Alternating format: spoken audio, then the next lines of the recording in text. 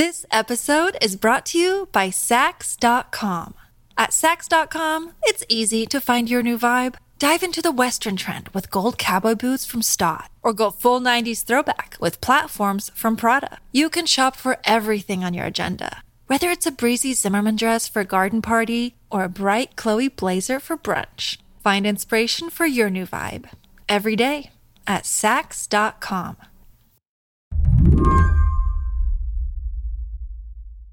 Drew Harwell covers technology for The Washington Post, so he's not usually describing art in granular detail. But in this case, I asked him to. A piece called Théâtre d'Opéra Spécial. That's French for space opera theater. It's this gorgeous-looking painting that is, gold and red, and it looks almost like this giant Baroque hall where there are these three women in these just flowing red and white robes.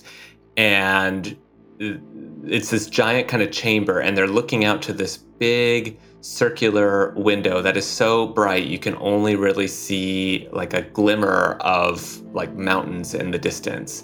And it looks very sort of like sci-fi and mysterious, but also kind of old world. It's a really cool image. What's so important about it? And what's even more important about it is that it was created by an AI. It was created by this tool called Midjourney, which you type in a text prompt and it spits out an image. This particular image was entered into the Colorado State Fair's Fine Art competition last month by a man named Jason Allen. At the fair, Allen said the piece was made with Midjourney, but nobody really knew what that meant. And you can guess where this is going. He won. He was one of 21 people to submit in this, digitally manipulated photography category. And the artist judges at the state fair said he was the best of the best. So his AI created image beat 20 other human artist created images. And it opened up this big debate over, are we comfortable with AI kind of beating us at our own game? How did Jason Allen react when people were surprised and maybe not entirely thrilled that this piece of art was created by AI? It was funny talking to him because you can tell he's really on the defensive. Like he won this competition and was super excited about it. I mean, he makes fantasy board games for a living, so he's kind of geeky to start. But the fact that he could sort of use this AI tool that no one totally understands and create this really cool looking fantasy image out of nothing was really exciting to him. But after he won, that kind of got spoiled a little bit because people were saying, well, you cheated, you lied, you used, this AI to do this thing that you shouldn't have, and you beat other human creators in the process. So, in talking with him, you definitely get this feeling of almost resentment toward human artists, to where he's saying like, you all think you're so special, and I just proved that you're not. John Keats famously wrote, "The beauty is truth, truth, beauty." So when AI makes beautiful art, is it somehow a lie, or is it the paintbrush of the future? Today on the show, how the AI art boom is reshaping the artistic economy and maybe even the meaning of art. I'm Lizzie O'Leary, and you're listening to What Next TBD, a show about technology, power, and how the future will be determined. Stick with us.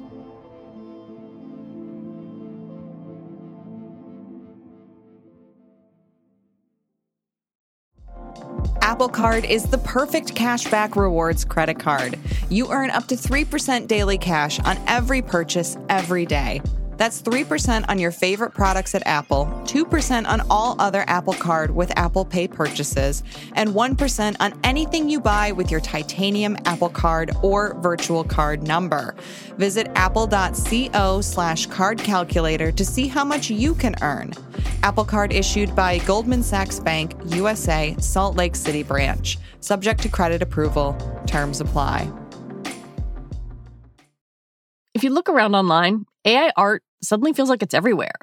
from weird memes to altered versions of the Mona Lisa.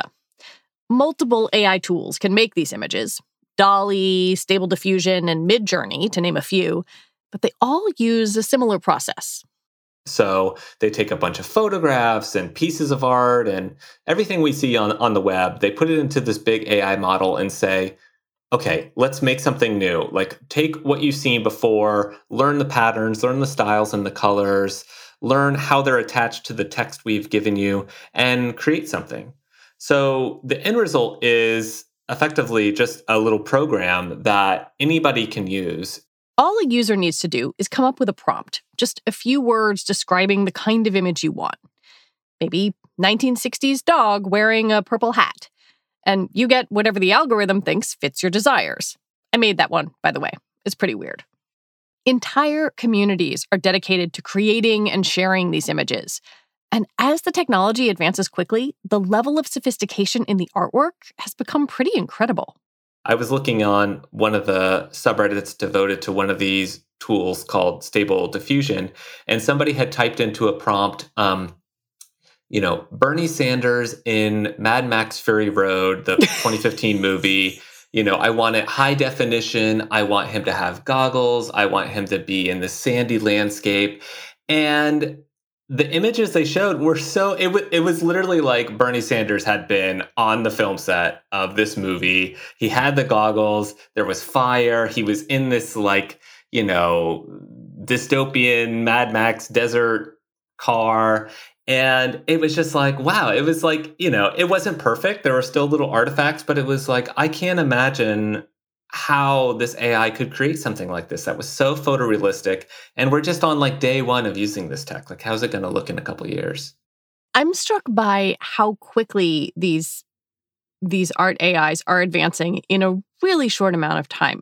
DALL-E was released in January of last year, and there were some pretty basic images. And then a year later, DALL-E 2 is using these sort of complex, faster methods. Midjourney, the one that Jason Allen used, has a feature that allows you to upscale and downscale images. And I sort of wonder, where is this sudden supply and demand for AI art coming from? You could look back to 5 years ago. They had these kinds of text-to-image generators, and the output would be really just sort of crude. You could sort of see what the AI was trying to get at. But we've only really been able to kind of cross that photorealistic, uncanny valley in the last year or so. And I think the things that have contributed to that are, one, better data. You're seeing people really invest a lot of money and brain power and resources into adding more stuff into bigger data sets. Like, we have whole sort of groups that are taking every image they can get on the internet, billions of images from, all of the websites we use, right? Like Pinterest and Amazon and like Facebook and like any image you can take off the internet, they're putting it into this database attached to some text to sort of teach the AI, okay, this is what a cat looks like. This is what a Mad Max looks like.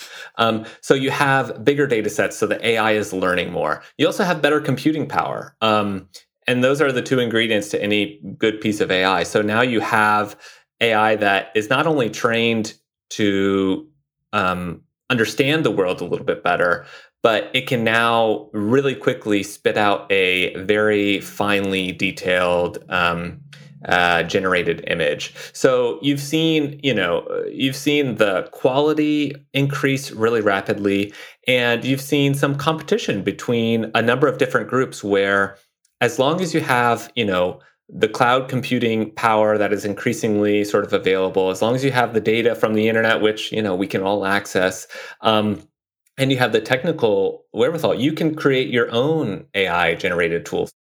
Is there any way to know, when you look at a piece of AI art, what images it referenced to create what it's doing? Or is it just so vast that you can't kind of unspool it backwards?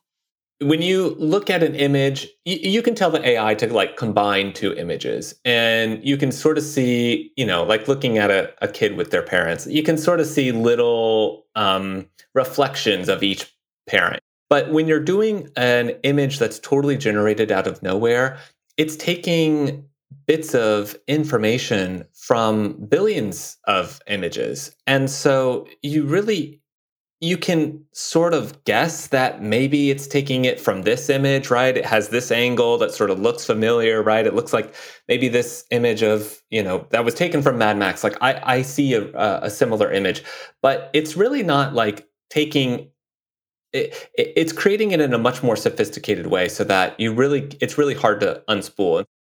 Art generated by AI isn't just a gee whiz phenomenon, something that wins prizes or even a fascinating subject for debate. It has valuable commercial uses too, some that are a little frightening if you're, say, a graphic designer. You're already starting to see some of these images illustrating news articles being used as logos for companies, being used in the form of stock art for small businesses and websites. Anything where somebody would have gone and paid an illustrator or graphic designer or artist to make something, they can now go to this AI and create something in a few seconds that is maybe not perfect, maybe would be beaten by a human in a head-to-head, but is good enough. So you're seeing the AI become good enough in terms of illustrating those things. And from a commercial perspective, that's scary, right? Because we have an industry of people whose whole job is to create images that is now running up against AI. And, the AI, again, in the last 5 years, the AI has gotten better and better. It's still not perfect. I don't think it'll ever be perfect, whatever that looks like. It processes information in a different, maybe more literal way than a human. So I think human artists will still sort of have the upper hand in like being able to imagine things a little more outside of the box. And yet, if you're just looking for like, 3 people in a classroom or like a pretty simple logo, you're going to go to AI and you're going to take potentially a job away from a freelancer who you would have given it to 10 years ago. That's kind of where I'm going, because I can see a use case here in marketing, in advertising. The AI doesn't need health insurance. It doesn't need paid vacation days. And I really do wonder about this idea that the AI could replace the jobs of visual artists. Do you think that is a legitimate fear? Or is that maybe overwrought at this moment?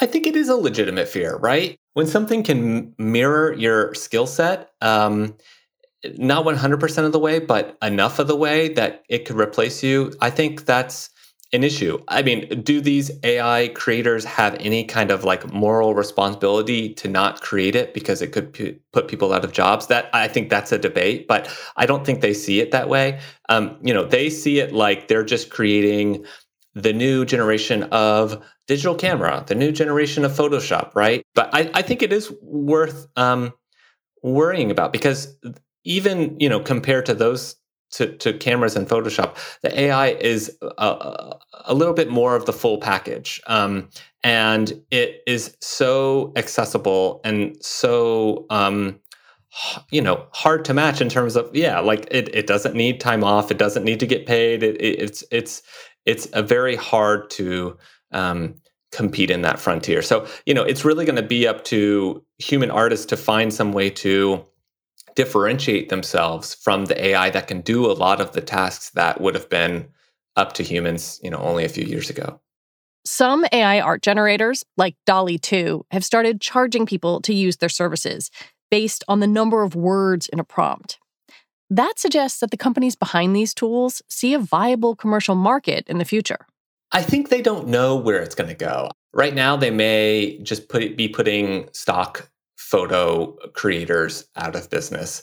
But in 5 years, maybe they're putting, video motion image creators out of it. Like maybe they're creating whole Pixar movies, with one person as opposed to, a giant team. I think they just feel like they've got to ride this beast as far as they can take it. And they really don't know where the ceiling is for this because, again, they just keep shoveling more data into the mix, keep adding up the computing power.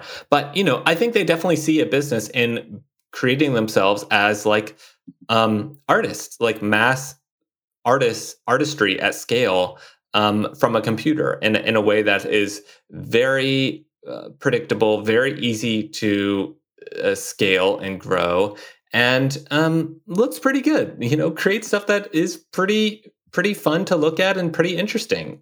But this is making me wonder about the humans underneath the data sets that the AI is trained on, right? The criticism is, of course, that these businesses are making money off of thousands of artists' work without their consent or knowledge, and that it undermines their work. Some people looked at the Stable Diffusion, and they didn't have access to its whole data set, but they found that Thomas Kinkade, the landscape painter, was like the most referenced artist in the data set. And so it sort of makes you wonder, like, is the AI just piggybacking? And if it's not Thomas Kinkade, if it's someone who's alive, are they piggybacking on that person's work without that person getting paid? Yeah, and I'm really sympathetic to that argument, actually, because, some people could call this plagiarism, right? This is a data set that literally includes images of artists like the Painter of Light, right? Thousands of his images are in that data set. And when the AI wants to make something that it thinks needs to look like that, it's going to look exactly at those images and infer things from those images. And not just people like him, but like living artists who see this as a job. Like their images are feeding in the machine that is taking their jobs. And yet I'll also say, Jason Allen's argument and the AI boosters' argument to this is that how did you learn how to paint? You looked at a bunch of other people's paintings, right? You went to art school. You learned the techniques of the masters who came before you. Isn't this how we all learn, right? We look at the creative product of other people and, we copy over time, right? It's flattery. We duplicate the things we've seen before. That's just what AI is doing. It's just doing it way better and, at a scale of billions of times more than we do it. When we come back, the ineffable human qualities that AI just can't mimic.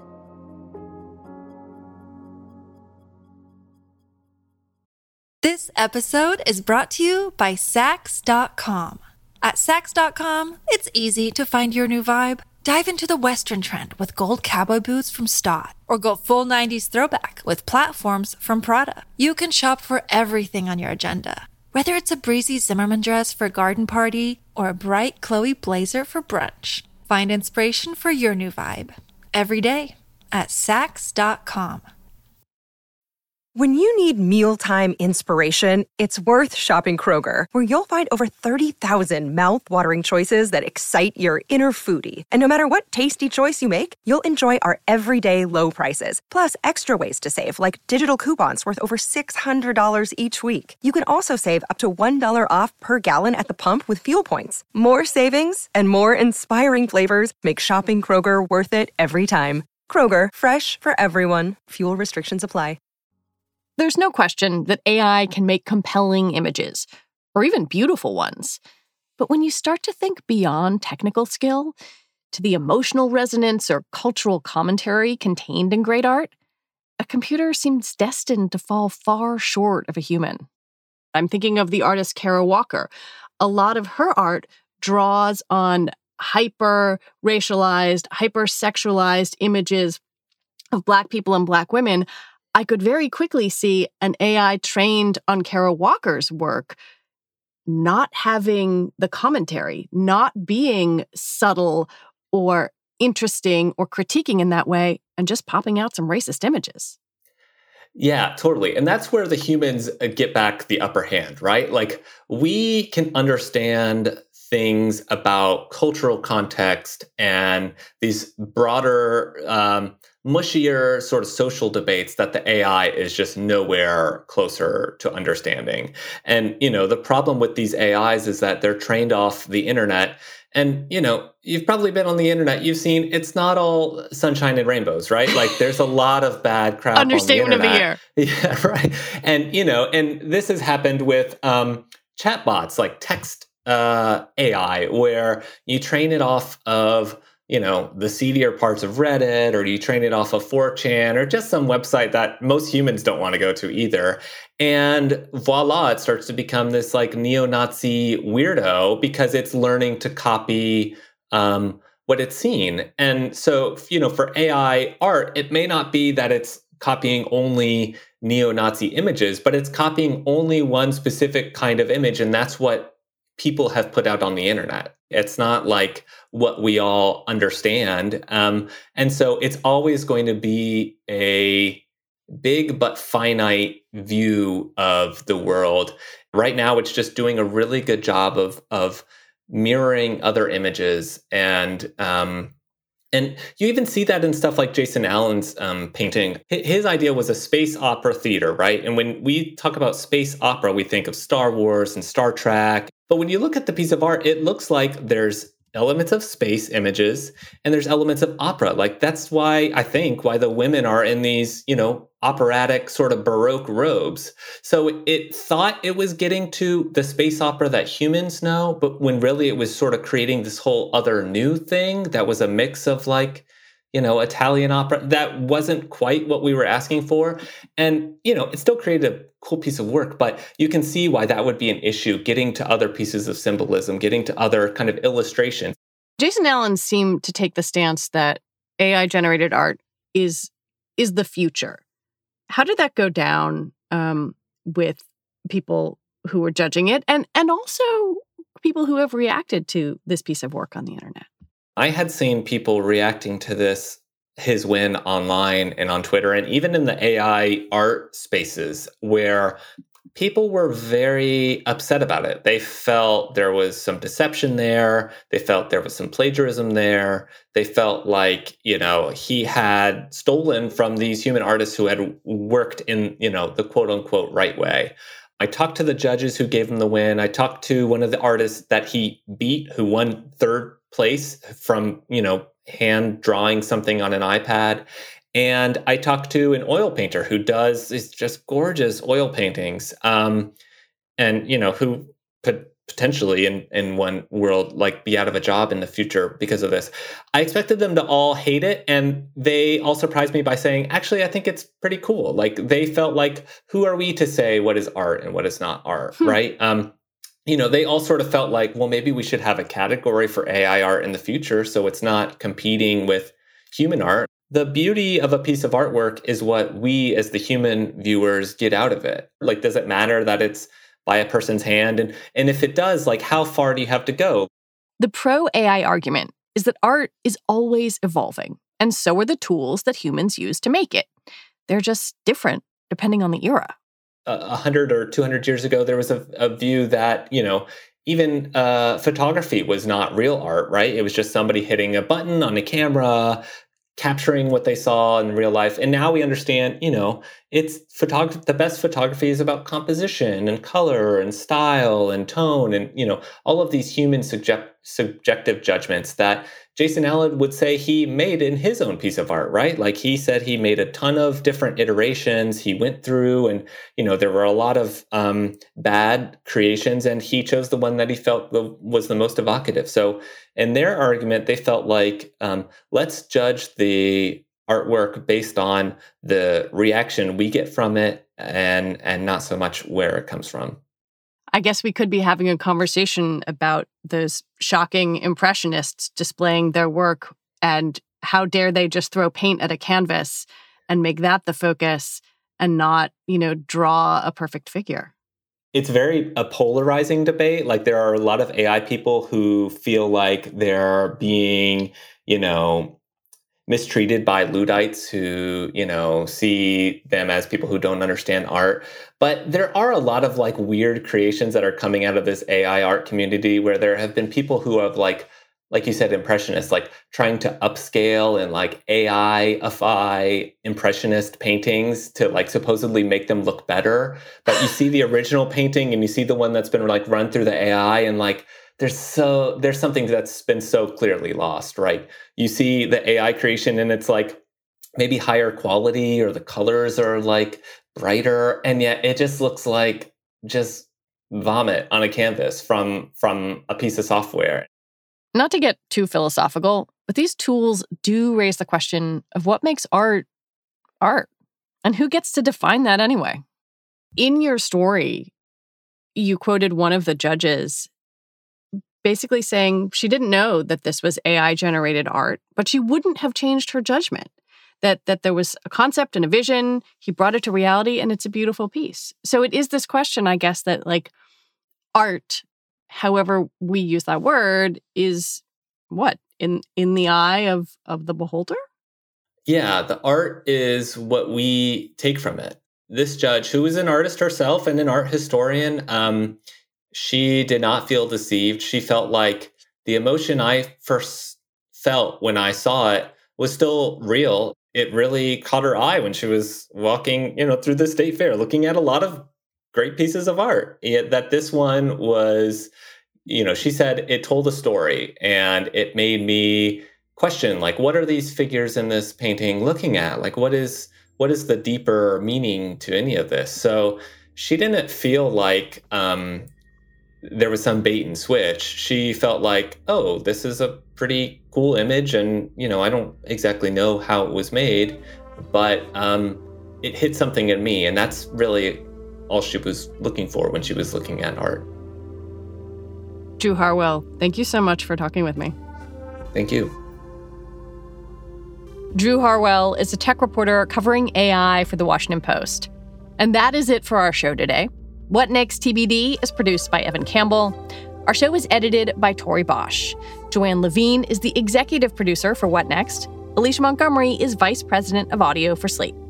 TBD is part of the larger What Next family, and we're also part of Future Tense, a partnership of Slate, Arizona State University, and New America. And if you are a fan of the show, I have a request for you. Become a Slate Plus member. Just head on over to slate.com/whatnextplus to sign up. You'll get your Slate podcasts ad-free. We will be back on Sunday talking with Mark Bergen, the author of a new book about YouTube. I'm Lizzie O'Leary. Thanks for listening.